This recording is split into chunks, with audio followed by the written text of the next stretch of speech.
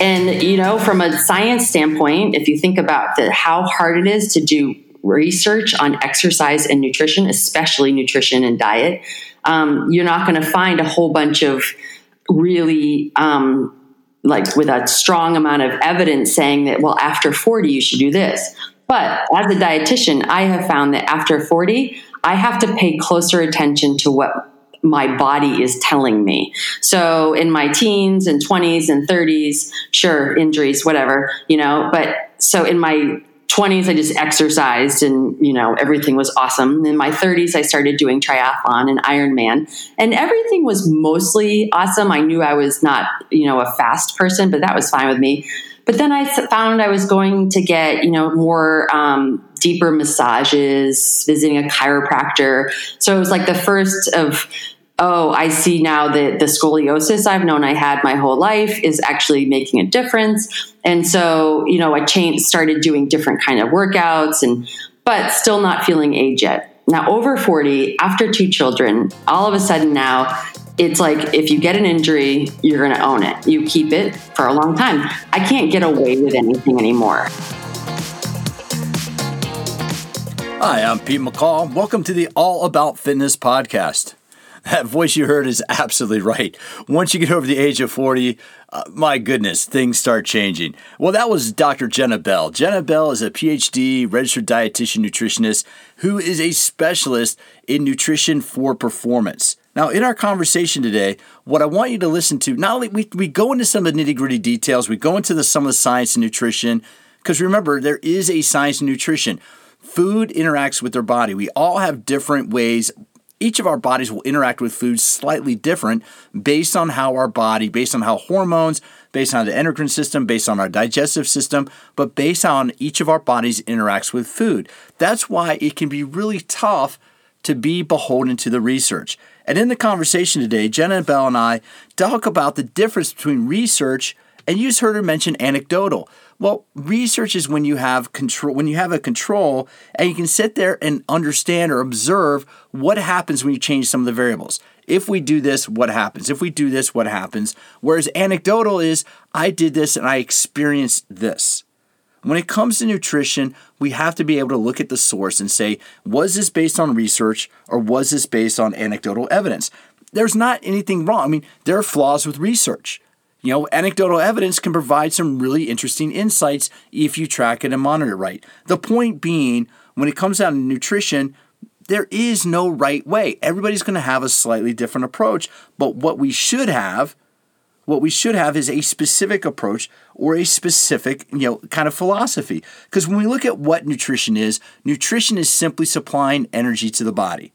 The important thing, though, is finding out the right amount of nutrients, the right type of nutrients, the right amount of nutrients for your needs. And that's exactly what I talk about on this episode of All About Fitness.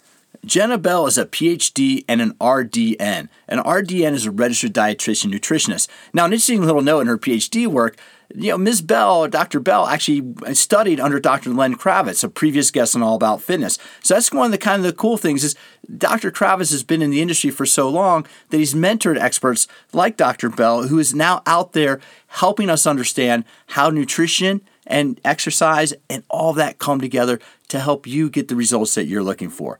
On this episode of All About Fitness, it is a lot of fun to catch up with Jenna Bell, a PhD, an RDN, and the Senior Vice President and Director of Food and Wellness for Pollock Communications. What are you doing from June 26th to 30th? Well, if you're smart, you're going to join me and a number of other fitness industry leaders at the Idea World Convention in Anaheim, California. From June 26th to 30th on 2019, we are going to be there talking all things fitness, nutrition, and behavior change. If you want to up your fitness game, and folks, it does not matter. You could be a professional, you could be an instructor, a trainer, or if you're just a fitness enthusiast and you want to see the Super Bowl fitness, you too can join us at the Idea World Convention. You'll get firsthand best practices on power and effective workout programs for one-on-one and groups. You'll learn groundbreaking movement, nutrition, and behavior training strategies that can help you take your fitness professional game to the next level. You'll learn how to lead, manage, sell, market, and grow a bulletproof fitness business.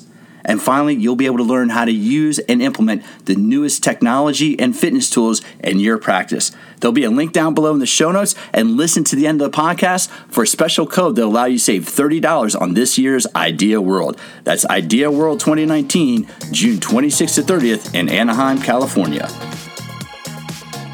You can pick them up, you can carry them, you can lift them, you can swing them, you can throw them, you can do core training with them, metabolic conditioning with them, high intensity interval training.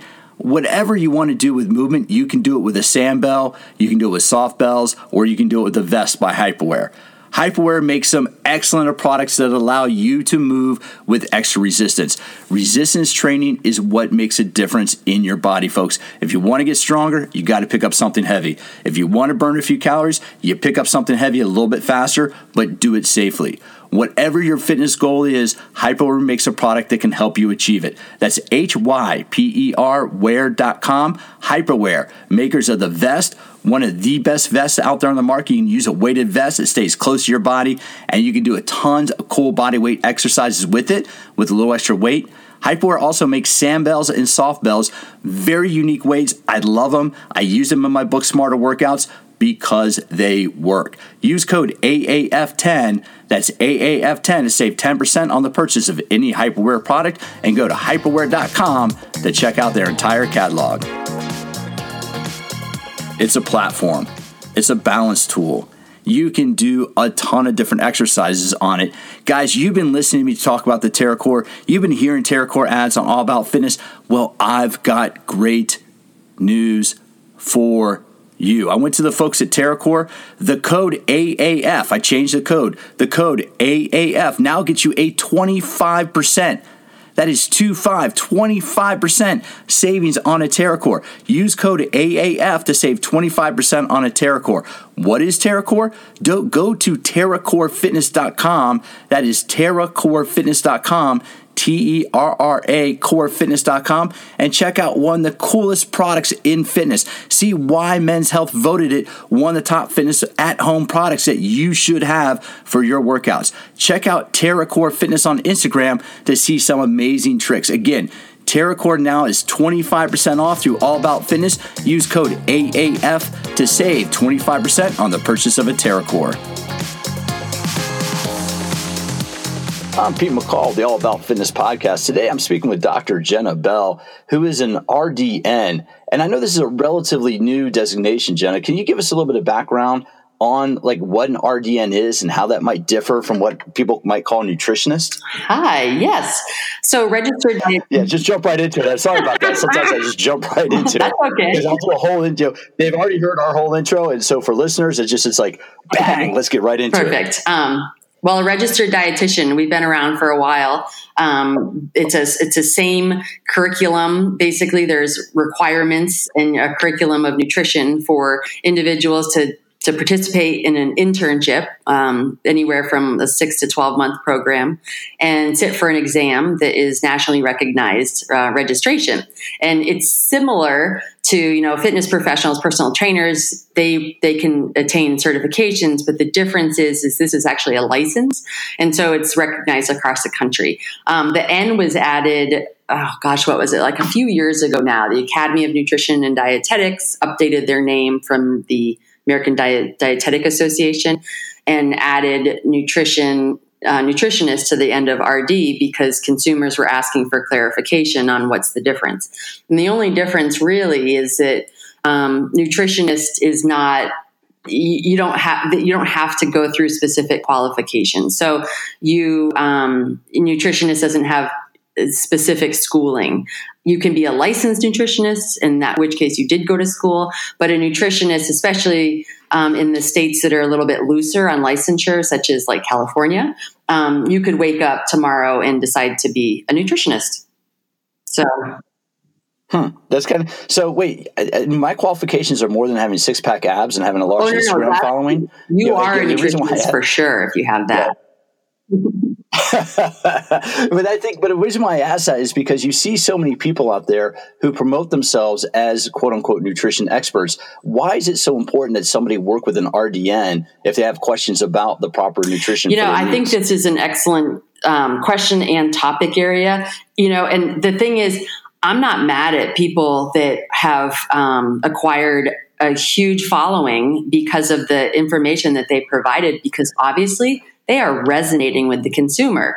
And so that's positive for where they're coming from. I think the downside is that there's no guarantee that it's safe or scientifically based, or if it's going to be effective.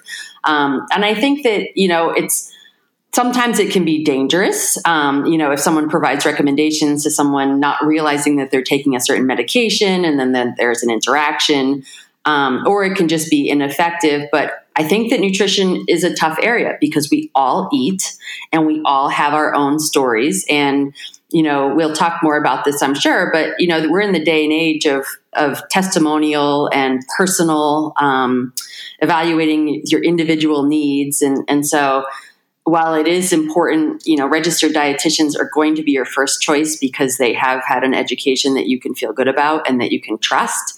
But I understand how a good six-pack can make people want to say, how do you do that? That makes perfect sense, right? I mean, you stop someone on the street if I like their haircut. Why wouldn't I do it if I like their abs?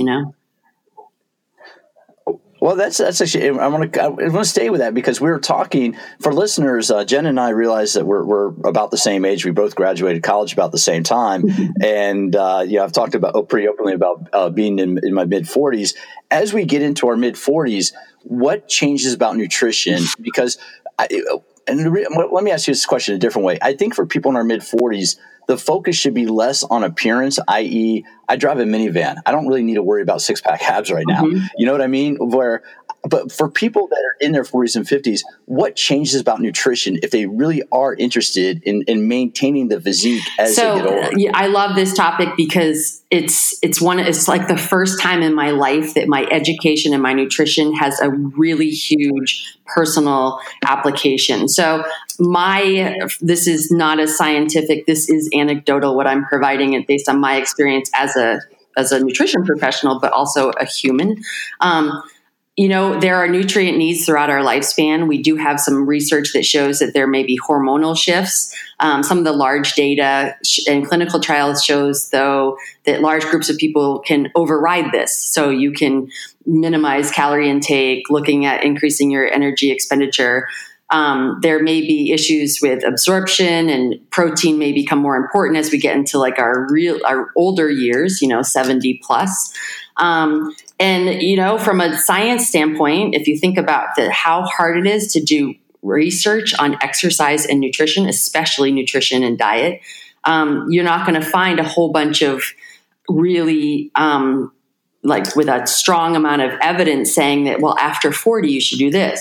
But as a dietitian, I have found that after 40, I have to pay closer attention to what my body is telling me. So in my teens and 20s and 30s, sure, injuries, whatever, but so in my 20s, I just exercised and, everything was awesome. In my 30s, I started doing triathlon and Ironman, and everything was mostly awesome. I knew I was not, a fast person, but that was fine with me.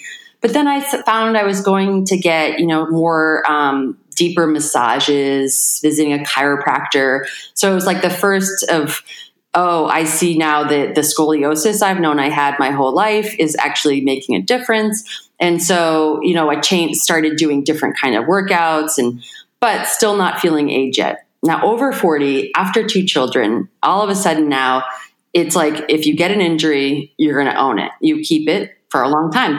I can't get away with anything anymore. You know what I mean? So I'm the same person. I still at the birthday parties, I get on the gymnastics equipment because I can and I like to, but it's just, we have to listen to ourselves more. So it's almost like I feel at this point, it's less about, I don't want to say it's less about science. I'll get so many emails about that, but you have to be really focused on how you are feeling and what works for you. Well, I think that's such an important thing. And that brings me, well, the one thing I noticed looking at your background, and since you brought up triathlon, I want to ask you this question. It's a little bit of a sidebar here, but given your background, you've done a couple Ironmans, you've written a book, and you do a lot of public speaking. Which is harder, completing an Ironman, writing a book, or standing in front of an audience talking about nutrition? Right. Okay. Writing a book is is only hard if you're a procrastinator, which it is for me. Speaking in front of an audience is the easiest thing for me. I used to get in trouble in elementary school for, quote, trying to be the center of attention. And I think I've thought about it before. I thought, the only people I've ever really wanted to impress were like mostly my dad, or my parents. So if they're not there, it's not really a big deal. So public speaking, Ironman during the race is training that's hard. It's waking up every day and making sure you get the right workout. And especially if you are like me and, secretly, partially tear your hamstring and you don't do anything about it. And it's, so I found that Ironman was a really good test because so academically, professionally, these are things that I've enjoyed and I've done fairly well with. But riding a bicycle really fast up a hill, I'm going to be in the back of the pack. And that's really demoralizing. And so it's like this, forward motion. If you're not good at it, it really is, it's a mind game. And so I actually think an Ironman is harder. Well, that does make sense. And I'm somebody that's never even attempted that. My swimming is, I can swim just long enough to stay afloat and hopefully be saved. But that brings up the next question, because your expertise is in nutrition for, performance, for athletics. Mm-hmm. What's the difference? I mean, if somebody's training for an Ironman or somebody's training for an activity, how does the need for nutrition change to match the activity they might be training for? You can't ignore it when you are training for something specifically. You can't ignore your nutrition. So, when you're exercising, even if it's, you're a frequent exerciser, every day you push yourself, you might be able to get away with, not eating very well right after your workout, or having, insufficient breakfast. But if you are at Ironman training, you're probably doing 2 workouts a day. So your next workout is going to be really hard to perform, to optimize your performance. And if you haven't eaten well, so it's almost like you can't avoid it. You can't ignore it. It will improve. I used to do some work with some of the professional triathletes, with Power Bar, and Peter Reed is like a 3-time Ironman champion from Kona. And he said that like the difference between being an age grouper and a world champion was proper nutrition and recovery. And I think that's really it. You have to eat for training purposes. And then you start looking at things like nutrient timing, and you start thinking about protein before bed, and you start thinking about how much carbohydrate, or what's the, how quick will the absorption be with this particular carbohydrate. You start to look closer and think, well, maybe this type of protein, maybe I should look at whey because I do know that the leucine is going to increase protein synthesis. So you become more mindful. And it doesn't mean that you can't do this if you're not competing. It's more like nutrition becomes important if you actually have progressive goals in your exercise. And the one question that comes up, and again, I am not a nutrition expert, and I'm one of these fitness folks that I really try to stay in my lane, meaning I understand a little bit about it from an energy in standpoint, because exercise is all about energy output, right? Energy expenditure. Mm-hmm. What's the danger? Because my understanding is it can really foul up the endocrine system if I start increasing my exercise volume, like I'm training for a marathon or like I'm training for a triathlon, and then I start reducing my nutrient intake, or I try to start cutting calories. Because the reason why I ask this, I think a lot of people will sign up for a marathon or sign up for a triathlon thinking this is going to help motivate me to lose weight. I'm going to sign up and train for this as an effort to lose weight. And so while their mileage while their volume is building, and while their training, amount of training load is increasing, what I've seen and what I've heard anecdotally is people will start reducing their caloric intake. How does that affect the body, and is that a good idea? Yeah, this is like the $1 million question, right? And so at the beginning of your question, talking about if you're marathon training and you're increasing your activity substantially, how does nutrition, what does your nutrition need to do to meet the demands of your training? So, there's some research, and some, Asker Eukendrup is one of the researchers out of England that talks a lot about, he's like the premier endurance researcher. And he says, and we've talked to him about this before, he doesn't believe in overtraining. There's no overtraining. There's only poor recovery. And I think that if you're going to amp up your marathon or your workouts to reach a goal, and you decrease your calorie or your nutrient intake, you might experience deficiencies. When we stress the body, B vitamins, magnesium, those are going to, we have an increased need for those. Every time you exercise, there's an inflammatory response, and you can look at some of those inflammatory proteins like C-reactive protein. And when if they check it after a hard workout in your bloodstream, it will look like you had a heart attack because it is the same response. Now, that's not to say that exercise is bad for you by any stretch, because, simplistically looking at it, you can't get tougher if you didn't get stressed. You can't have improvement. So, making sure that you're eating enough. But it does get tricky when you are adding the desire to lose weight, which is totally legit that someone would want to take on a marathon and to lose weight. I think that's an awesome idea. The problem is more so I found for women than for men is that their appetite exceeds their training. And I remember this on like my first long run. I did 23 miles. And like I said, I'm not a very fast runner. I'm pretty slow. I used to joke with Josh Cox, and he would go watch like Lord of the Rings after a marathon, and I'd still be running, of course.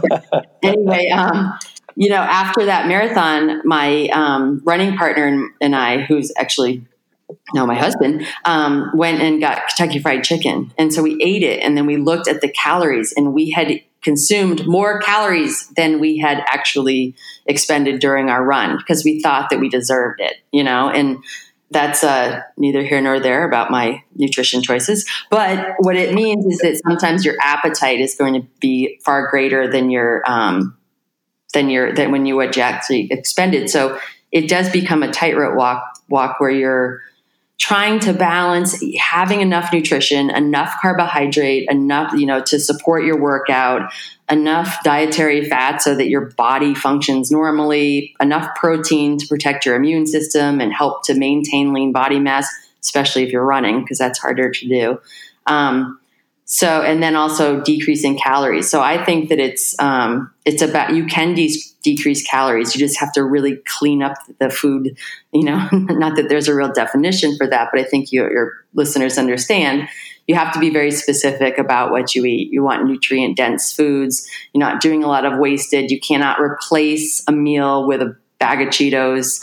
I'm not saying you can't have those, but you have to be mindful of your nutrient intake, and then it's the add-ons that will affect your ability to lose weight.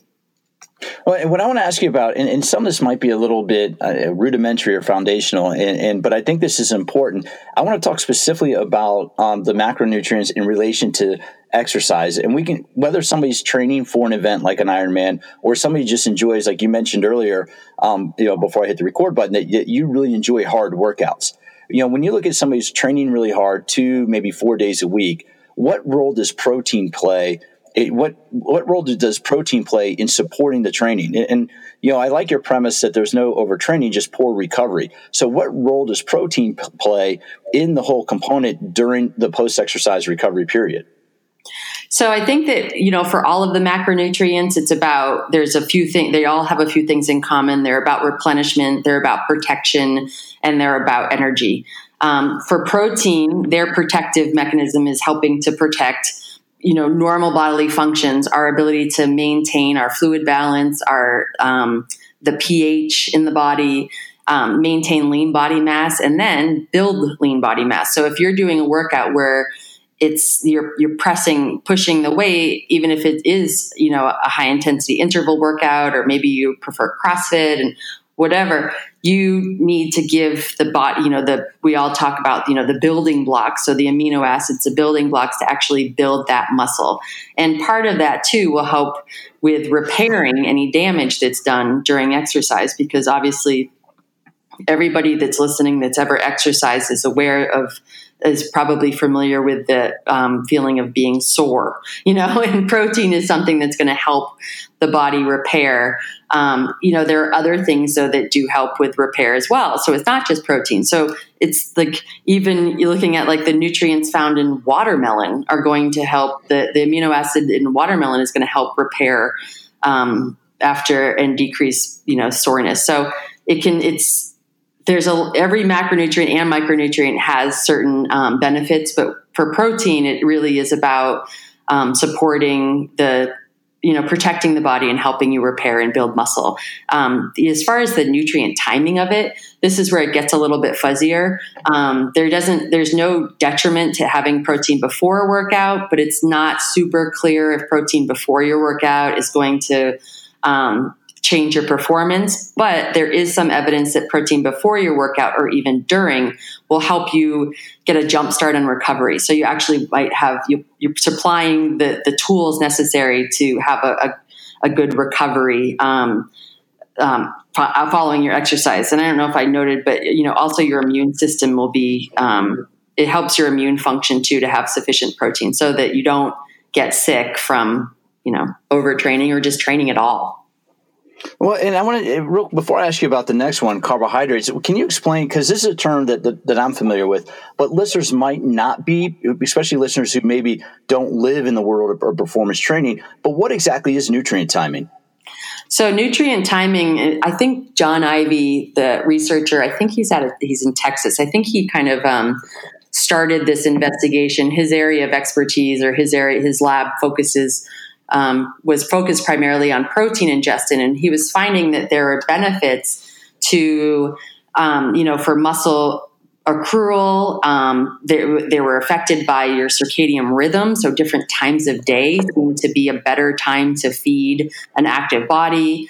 And so nutrient timing, on one hand, is based on the entirety of your day. And that's where some of the research came from, where having protein or adding, providing yourself with amino acids before you go to bed, if you're an active person, may actually help with your recovery. And, I want to be real clear about recovery.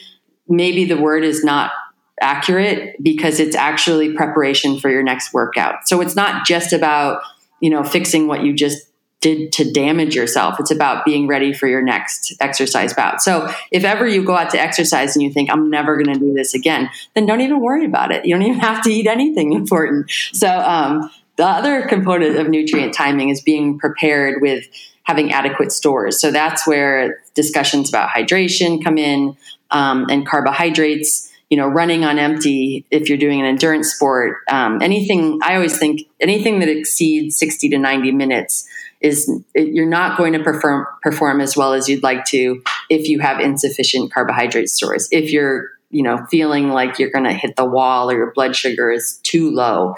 And that's not to be confused. And that's even for, people that are, warriors at the gym, doing those tough classes. If you know what a burpee is, then yes, you do need to have some carbohydrate, but probably not as much as, it's not, you can probably get away with a workout, not feel that great, but not fall on your face.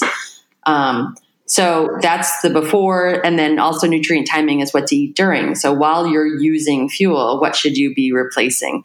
And that's typically with carbohydrate. There's some data that shows that protein will, again, help you prepare for the next workout, even if you consume it during activity. And then after, during the recovery phase, your body's primed to absorb carbohydrate and absorb glucose to replenish any lost stores. The more you exercise, the more carbohydrate you can save. You have more glucose transporters in the body. So right after you work out, your body's like, hey, give it to me. I'll save it. So it's almost like, it's like saving them for, it's like good savings. It's like paying yourself first is eating carbohydrate after a workout. It's not going to it's not going to go to body fat. Your body is like ready to store it for carbs.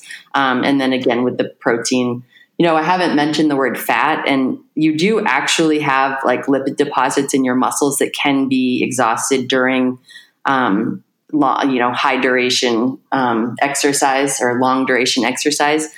But it's been right now, at least, I don't know what if like the preliminary studies I'm sure that there's some really cool science going on right now in labs that isn't really talked about yet about, looking at the role of fat. But so far, it just seems to be you want adequate fat to make sure that you don't, so that you can save carbohydrates depending on the intensity of your exercise, so that you don't use protein as fuel, and to replenish the intermuscular lipids is important, but it's hard to link that to a performance gain. So, well, I want to pause on that for just 1 second because that was going to be my next question is if people, because we know this, carbs get a bad rap, and I don't think it's really carbohydrates themselves. What's that? Yeah, I agree completely. Yeah.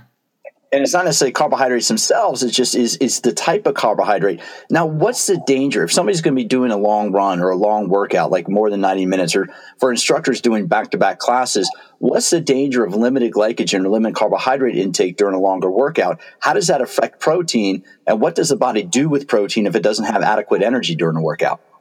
Okay, so the first thing with the glycogen being limited, typically what will happen is that you will have to, back down to an intensity that your body can handle given the depletion in carbohydrate. So, fuel utilization is not this directly related to, it's always hard for people to get straight in your mind. So when you burn fat, these are air quotes you see, as fuel during exercise, you're oxidizing fat and you're using it as fuel to move forward or do whatever it is you're doing.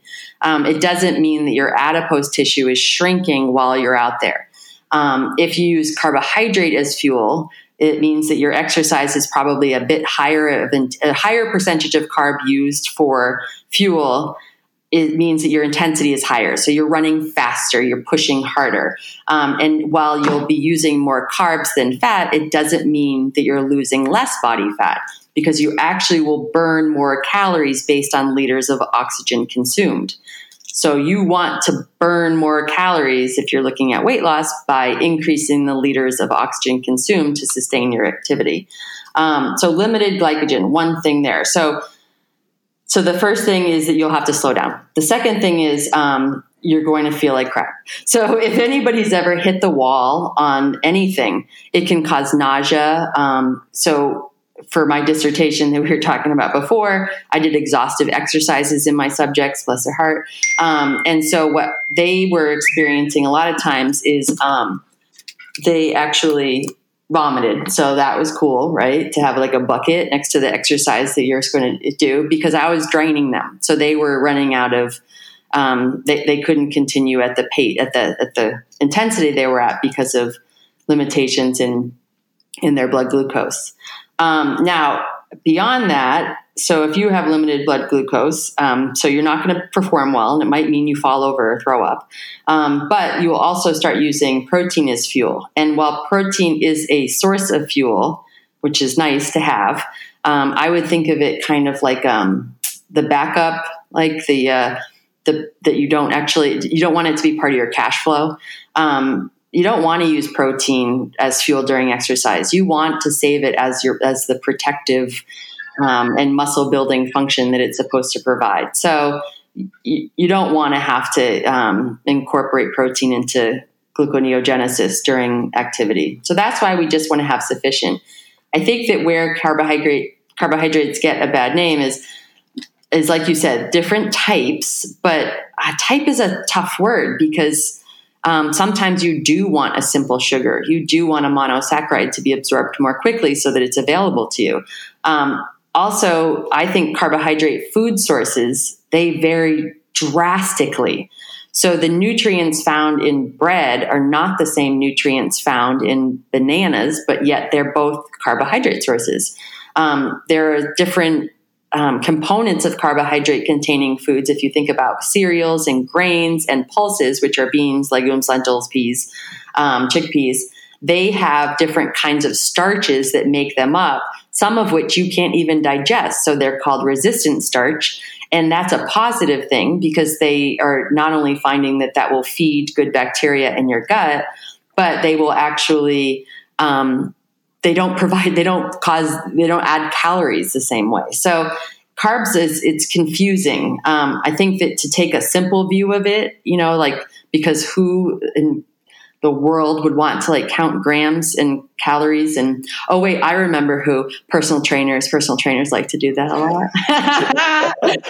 And that's where, but I think that's, because you're right. People get, I think, over inundated with that. And I think we get too over focused on that, is we get so focused on the appearance component of fitness that we forget about the overall healthy lifestyle and the healthy balance component. Mm-hmm. Now, what I want to ask you about, you mentioned earlier that you've done a survey, you've participated in a survey of RDNs and what the annual trends are. What have you found? Because we know that there's certain trends out there, and I'll let you talk about like what are the current trends, and then I'd be interested in some of your feedback on, are these trends worth really looking into, or are they just kind of a little pie in the sky and something that's better left off to to the nether reaches and better left off to just being ignored? Yeah, it's so I work at Pollock Communications, and we're 7 years now into having a partnership with Today's Dietitian. All of our clients are food or health and wellness brands. And so, like, for example, I mentioned Pulses. The American Pulse Association is one of our clients. And I have other, I'll give you my full disclosure if you want it. But so we put together to help educate ourselves and I'll help even provide information for our clients. We do an annual survey. We know that the front line of nutrition are the registered dietitian nutritionists, and they are the ones that are talking to people face to face, just like a trainer would do, and also tapped by the media. And now with so many dietitians actually moving into media positions on their own, so actually, Toby Amador is actually writing for U.S. News and World Report, and there's many registered dietitians on editorial boards. They're speaking to larger groups now as well, and then even educating peers and talking. So we started doing this survey to assess the trends in nutrition for the upcoming year and what the dietitians predict based on what they've heard from consumers. And so this is useful for industry because they know how to it can be important for innovation, but also for messaging. For personal trainers and any healthcare professional, it's essential. And I don't think it's something that we do enough of, which is why I'm actually talking about that a lot at IDEA at this upcoming world, is that we know we need to meet our clients where they are. And it would be a lot easier for us to do that if we understood what they were thinking about what's hot and what's not. And so understanding the market research and the trends, I think, can be really powerful for educational purposes. So for 2019, it's been a very interesting few years. So, we used to talk about fad diets, especially for those of us educated in the early 90s. It was fad diets, it was Atkins, it was, and then we moved into South Beach. And so fad, it implies that it's going to come and go. So who cares? I don't even know why we get so worked up about fads, because by definition, it's not here to stay. However, what's changing now is that it's really now about trends. So we've actually moved into not just like these popular diets, but they're actually sticking around longer. And here's what I think is really powerful about that and what's different in today's day and age. So, they attribute a lot of it to the millennials, that they're seeking a broader story. They're taking a more holistic approach to their nutrition. There's so many other factors that are affecting that age group and why they've made the nutrition decisions that they do. And, not to say I am, a Gen Xer and very proud of it, but we are a very, very small generation. So the millennials is the largest generation that's still alive right now. So that's why we care so much about them, because they have, they're buying stuff. So the trends now are sticking around. So here's an example. So this year, keto diet rose to the top. So we've got keto, clean eating, plant-based diet. A couple of years ago, paleo was hot and heavy. But it still exists, right? And it's still something that's there are fans and people that are incorporating it into their lifestyle or becoming more paleo in lifestyle. But it's interesting. It's changed a little bit, because while a low carb or no carb diet is not a novel approach to anything, we've got something interesting going on with the ketogenic diet, and that is they have, so first research is paying attention. So KetoCon is coming up soon, and it's a conference. KetoCon, seriously, there's a KetoCon. Yep. So it brings together gurus, okay? So people that have had like anecdotal evidence or provide really awesome recipes, but like half of the presenters are scientists, and they're going to talk about their research in keto and brain function and immune responses and metabolic risk factors. So I find that interesting because I don't really remember too much attention being made to, there's like a handful of studies that looked at an Atkins type of diet, but not much further than that. Secondly, there's now industry adoption. So keto friendly is now kind of holding hands with clean eating, even though no, there is no definition for clean eating. It's whatever you think it should be. But, if we think about it in terms of minimal ingredients, it's one interpretation, no additives, no preservatives, no fillers. That's another interpretation. But if we look at some of the foods that are out there, like we have a client, Moon Cheese. And so they are a low carb. They say they are keto friendly because they don't provide any carbohydrates, but they also service your clean eating desire, the trend for clean eating, because it's like a chip, but it's just cheese. So like there's no ingredients to talk about because it's cheese. And it's also, something that's keto friendly. And then we have other keto friendly foods too that are out there. So we look at like the shelves where there's, snack packs that now have hard-boiled eggs, where they're peakish hard-boiled eggs. They talk about how, and this is not a client of mine, but they have very few ingredients. Or there's beef sticks. And like, for example, Larissa's beef sticks, I found talks about grass-fed and no preservatives. So here we've got this like combination of keto and clean eating affecting industry choices. So it's not just that consumers like think it's cool or it's being talked about in the gym. It's actually affecting the direction of science as well as industry. And I think that's profound. And I want to keep talking about this for a minute because I find it so interesting. So keto though is even moving. So clean eating, we could debate that all day about whether or not that actually means nutritious.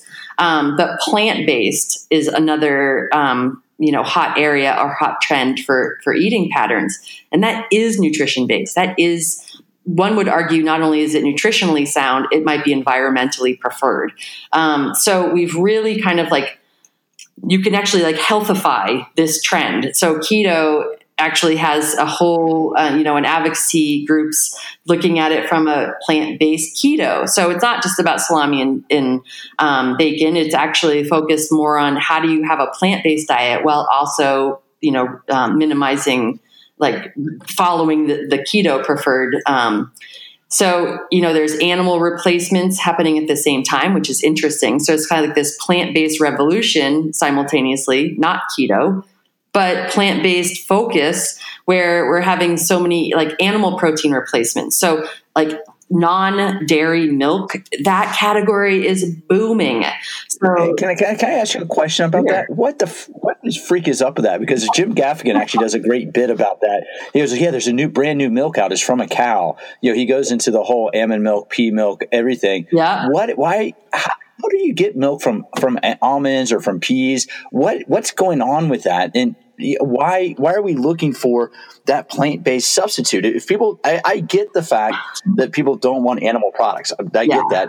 But why would you have a plant-based substitute to replace something you might not want in your diet? I mean, that's just where, if you could talk a little bit about these different milks, I'd appreciate learning more about that. Yeah. And it's a complex story. So milk is a traditional, dairy source. It's something that entered became I think that because it inserted itself in policy so early on, I think that's where people immediately were, like, what do you mean it has to be in school lunch kind of thing? So it started to get more attention. It has valuable nutrients, riboflavin, calcium, vitamin D, protein.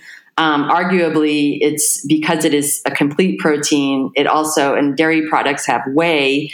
I'm a huge fan of whey as it increases protein synthesis, like all proteins do, but it has more leucine. So it actually is going to stimulate the ability of the muscle to create more protein, to synthesize protein.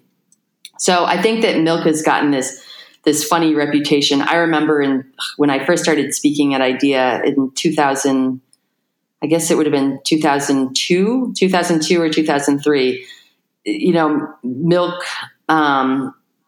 it's a demonized food. It's polarizing, and there's no right or wrong side on this. So, but because it is like that, it opens the door to competition, right? So people are they don't want to consume dairy products. So there's one reason to consume plant-based. An individual might want if they don't want to consume animal products, maybe because of their own personal ethical reasons, or maybe they don't want animal products because there's a sustainability message that resonates with them and they feel strongly about, focused on, other sources outside of dairy. So those are reasons. We've also, the companies that do offer a plant-based milk have also improved their processing so that and fortification. So there's now plant-based, nut milks that have more, a nutrition profile that's similar to a cow's milk, more similar, not exact, but more similar, closer to it. And then they also have other nutrients. I think that it's the nutrients that milk supplies and the nutrients that plant-based milk supplies we need, but it's one of those things where it's like, we haven't always needed to get it from a single source. Like there's just it's not like we ever get deficient in egg yolks, but egg yolks provide you a lot of good nutrition that you require, So here's the other thing. So why plant-based has become it's gotten so hot and heavy. Well, there is now a lot of conversation and even lawsuits around standard of identity for food products. So if you're an almond, why are you allowed to call yourself a milk? And so it's going back to what is the definition of milk? And this reminds me of other stuff. We love to talk about, what is the true meaning of whatever in this country. So whether it's milk or other things going on now, or calling foods something based on their flavor, I'm just thinking of ketchup. Ketchup being identified by the Department of Agriculture as a vegetable right, for the purpose of school lunch. I mean, I think you make some great points. A lot of this is really controlled by industry groups, and that's where I think there's an interesting. I like the fact that you're talking about plant-based, and because that kind of coincides with all the farm to table movement in restaurants, right? Is you have now, and I think you tapped into it, millennials want better sources of food. And so do you think this is a perfect example of the market reacting to consumer demand? Yes, it is. And I love that you said better sources of food, because that is another subjective word there. So, looking at what we think is better. So better has been discussed as simple ingredients. It's supposed to be cleaner.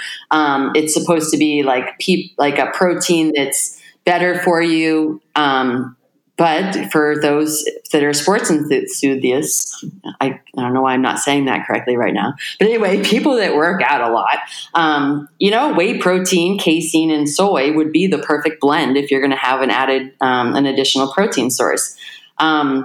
So better, though, has a lot of different meanings. And the reason I kind of pointed to that is that consumer demand has been for more plant-based, while it is also we're demanding simple ingredients. And we love to say, to reduce processed food, which is ridiculous, right? Because as soon as you cut a tomato, you basically just processed it, or you made it into tomato sauce, processed. Toast your. And I love that. So I love that definition of it. I had a guest on a couple months ago who made we were talking about technology, and he made the point is look, a spoon can be considered technology. Right. You have to, when you take a simple definition, you're right. As soon as you slice an apple or cut a tomato, technically you're processing that. Now, to take a quick shift, and you haven't mentioned this yet, and I think this is another example of something that was kind of trendy from a certain population in fitness. And now, the data on this and the research I've seen is pretty overwhelming, but that's intermittent fasting. The whole idea of going periods of time without eating anything in terms of how that influences the endocrine system. Is this intermittent fasting really something that should be, what's the data been showing on IF? So I have to disclose, first off, I love intermittent fasting. I always have. So fasting as a benefit came about in the late 90s. And they had this, it's like a I'm not remember, Walford, I think was the researcher's name. And so they did an extreme study where they were trying to live in a dome that they didn't need the outside world. And they had insufficient farming results and insufficient food. And so they were all fasting. They were all on calorie restrictions. And so many measures of health improved. And I'm like butchering that, but it's just like a far off memory for me. But over the years, there's been more data. And so like when I took a immune function class in my graduate work, from an immune perspective or how we develop cancer, like the less metabolism that takes place, the better. So intermittent fasting becomes interesting again. So it's, I think that if we just kind of like consensus, like blanket statement, intermittent fasting seems to have some benefits for some individuals and may have some watch outs for others if there's, nutrient deficiencies. It's never going to be the type of plan. It's not like there's no cause and effect when it comes to diet. So you're never going to be able to say like intermittent fasting is the best thing. It's never going to be, nothing when it comes to nutrition will ever be the same. Like the centenarian diet or the centenarian study that takes place in Massachusetts has for a couple of decades now. They survey people that make it over 100 years of age. And so when I saw him present this data, he said to the group, what do you think was the common denominator? And people are like, they ate more vegetables, they exercised, they did this. And the answer is nothing. They didn't die. That was it. You know what I mean? So anyway, I think that intermittent fasting is interesting. And I think it's an interesting way of controlling your calorie intake. Cravings are personal and appetite is personal as well. So, but testimonial. And if you are one of those people like I am that says, you know what, when I just do a little bit of fasting, and I don't mean 24 hours, I'm talking about, 12 to 16, and that includes me sleeping. It does help with my like level of how much I can put in my belly. So, it's, but again, right now it's in this like testimonial anecdotal phase. There's a lot of good research, but we don't create consensus, in the, scientific community over 20 studies. It's got to be a lot more, even if they're all peer reviewed. So, I don't think it's, if you eat a nutritious diet, because I like to do it, like I mentioned, and I do like I call it like a cooked salad. So at lunch I had right before we got on the phone, I had a whole green pepper, a whole tomato, a whole onion, a couple cups of spinach, and I saute it with garlic and oil, and then I added steak to it this time and provolone cheese. So I caught like my Philly cheesesteak in a bowl. So what I just did there, though, is I ate a whole bunch of vitamins and minerals and protein, to make sure that I'm not going to be deficient just because I, did a little bit of fasting. So. Well, and now I've been fasting for a little bit now, and I'm not going to be eating for another couple hours. But now I'm really hungry, so thank you. Yeah, I highly recommend it. It's like the easiest thing to make, and it's super fulfilling. Well, what I like about it, the only thing I've been playing, one of the reasons why I've been playing with IF is kind of freeing up time. Is you create some more time during the day. But I'm serious. It's like, because if you do the food prep for meals in the evening and stuff like that, it's like, okay, I don't really need to deal with breakfast. I can get the kids out the door. I don't need to worry about lunch so much. I can really focus on, I've just found it from a scheduling standpoint, it becomes somewhat efficient. Yeah. So with all this information, as we're wrapping up, because it's so overwhelming. This is one of the things where I'm somewhat, I don't want to say scared, but I'm somewhat hesitant to have nutrition experts on, even someone with impeccable qualifications like yourself, because there is so much controversy over this, and people have beliefs. And I love the fact that you make a point about subjectivity versus objectivity versus the data-driven research. What should people pay? Like, what's your bottom line, Jenna? What is your kind of like your one or two bullet points of what people should pay attention to for their personal nutrition? So the first thing, and I say this all the time, and if you've been to any of my sessions at IDEA, I say it every time, there are a gazillion different ways to be healthy.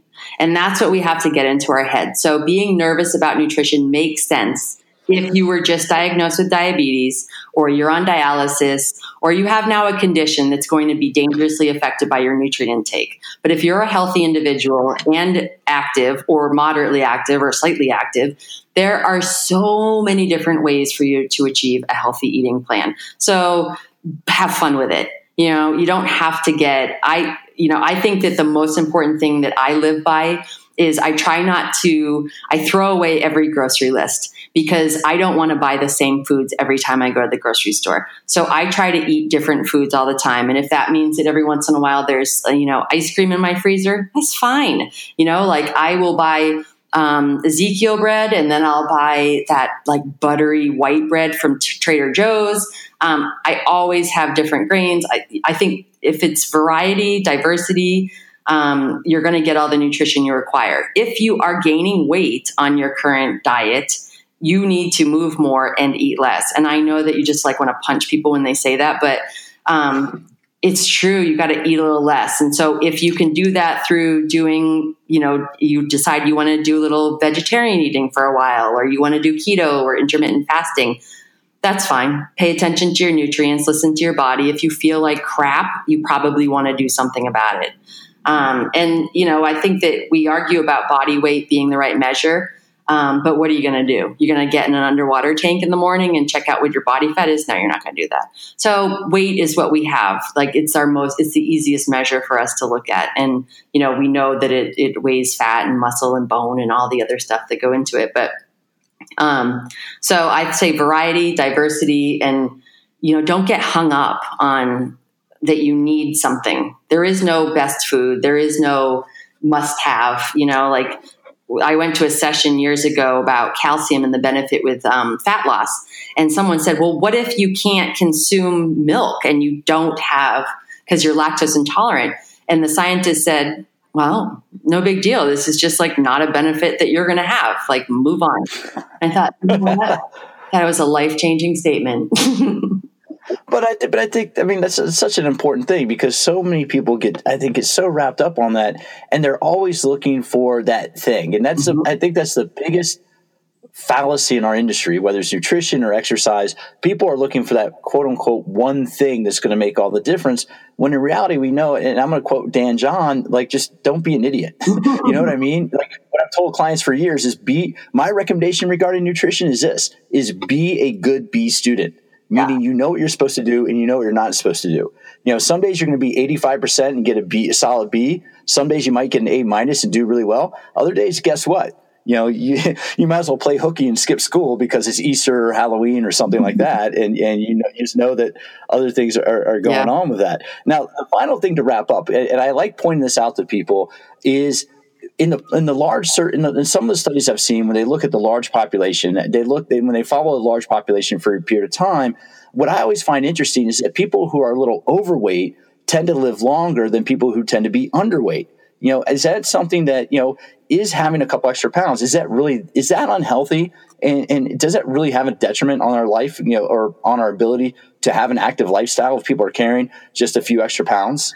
So I think that the takeaway from that research isn't necessarily that extra pounds are okay. It's that you don't want to be an extreme. So if you're super, super lean to the point of experiencing, malnutrition and, some level of deficiencies, and too thin that it's affecting your hair is getting stringier and you're not able to maintain muscle mass and you're fatigued, that's a bad side of the spectrum to be. And then the other end of the normal curve would be if you're overweight, you're carrying more body fat than you're capable of moving around. And it's affecting, like you said, your endocrine system. It's causing, metabolic disorders and cardiovascular disease risk increases and so forth. So it's living in the middle. That's really where you want to be. And, the extra pounds, it's kind of a funny question, right? And I don't know. Sometimes I take a lot of these things literally, but I think it makes more sense when you take things literally. Like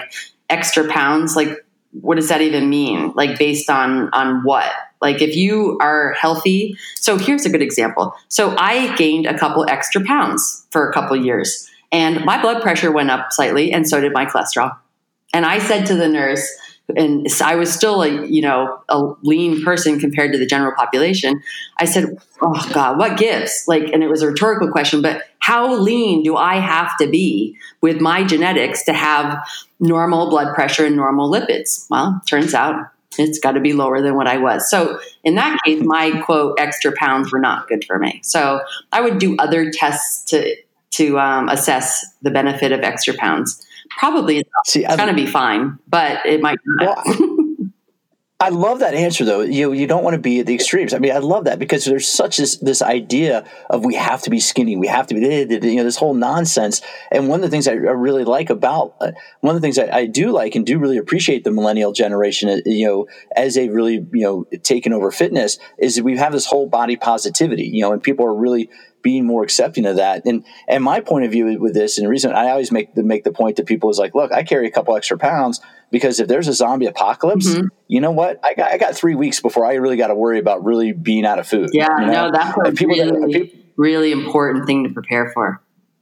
It is, I mean, hey, but in all honesty, I mean, I live in Southern California. We have fires, we have flood, we have earthquakes, we have all kinds of gnarly stuff. And so in all reality, I've been here for earthquakes when they say don't call 911 because we ain't coming to you. So I mean, it really is. It's kind of like a real world situation of understanding, hey, you got to be prepared for the unknown. Yeah. And anyway, having a couple extra pounds, that's the way I always try to excuse it. And you don't want to be the complete package either. You don't want to go around making people feel bad about themselves. You don't want to have the best personality, look good, a 6-pack abs. No, you keep the extra pounds so that people find you approachable, right? You got my secret. That's my secret. How do you know that? That's exactly why I do. I don't want to make anybody feel bad because I've got it all. Yeah. And so for folks, that's why I don't lift my shirt up and do half naked selfies of myself on Instagram. I'm trying to be more relatable to you and the fact that you can be fit without having to worry about all that. Well, Jenna, how can people, because you're going to be speaking at Idea World, and I know you work with Idea regularly, but if people want more nutrition information, I mean, your experience, your background is in performance athletics. You work with triathletes. You wrote a book called Energy to Burn. How can people get more information from you about how they can use nutrition for whatever their goals might be?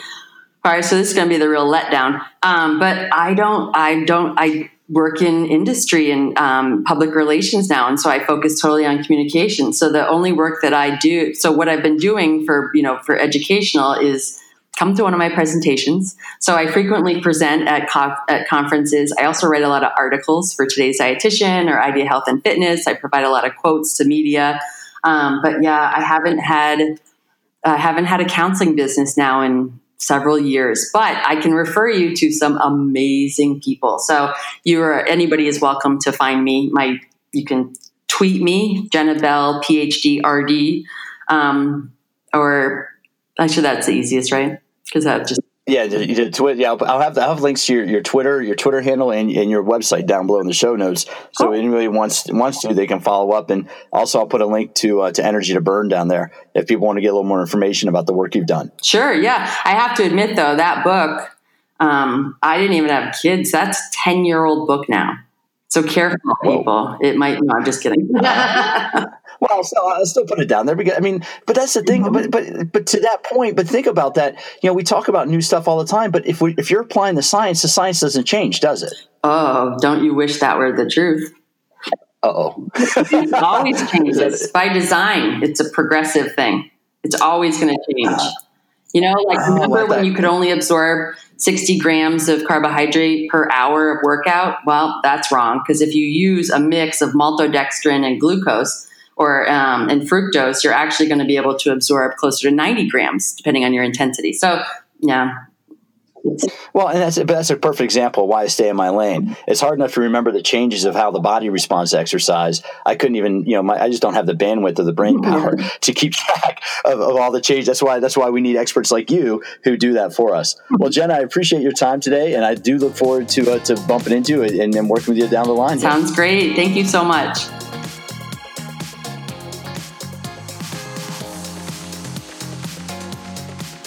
Two things as I go into the wrap up here.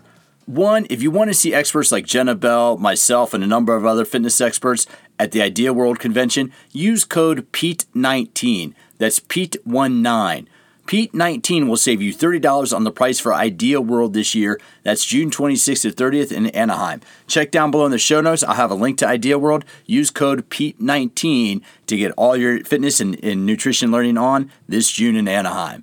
Now, number 2, we talked about nutrition. We did a deep dive down nutrition today. If you want to learn more about exercise, specifically if you want to learn more about the exercise and the type of movements that you should be doing to enhance your quality of life, and yes, exercise can do this and slow down the aging process, then pick up a copy of my book, Smarter Workouts, The Science of Exercise Made Simple.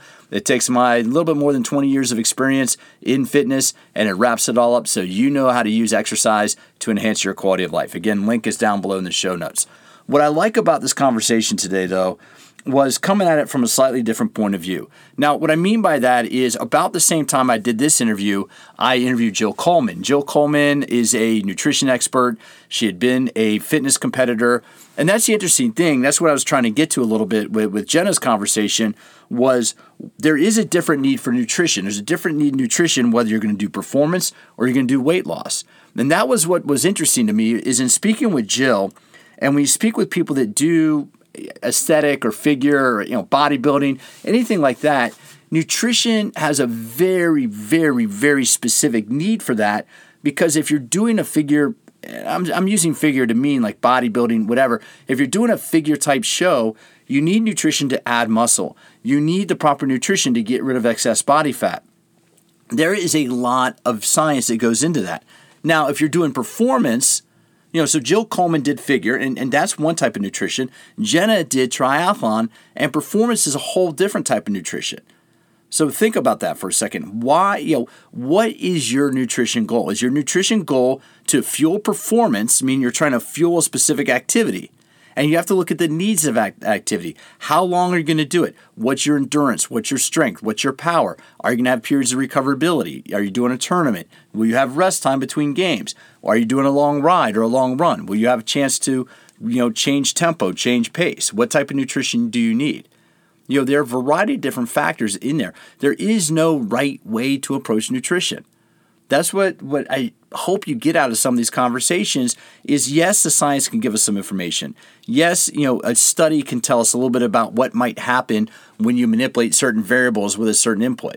Yes, anecdotal experience is very valuable, but the fact is there is no panacea. That's an SAT word. Panacea means, cure-all, solves everything. Yeah, see, somebody studied for the SATs years ago and actually remembers a few words. But fitness, but nutrition, there is no panacea for nutrition, depending on what your goal is. Just like anything else, right? If you want to get strong, you need to lift weights. If you want to get fast, you need to do speed work. With nutrition, if you want to gain muscle, you need to do one approach to nutrition. If you're trying to burn fat, it's a different approach.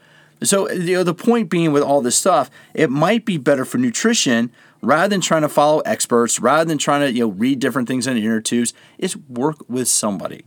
Work with somebody. And actually, after doing these interviews with some of these nutrition experts, I'm going to be doing a whole different episode on my experience with nutrition. So I'm going to say that here. I am going to work with some of these interviews that I've been doing.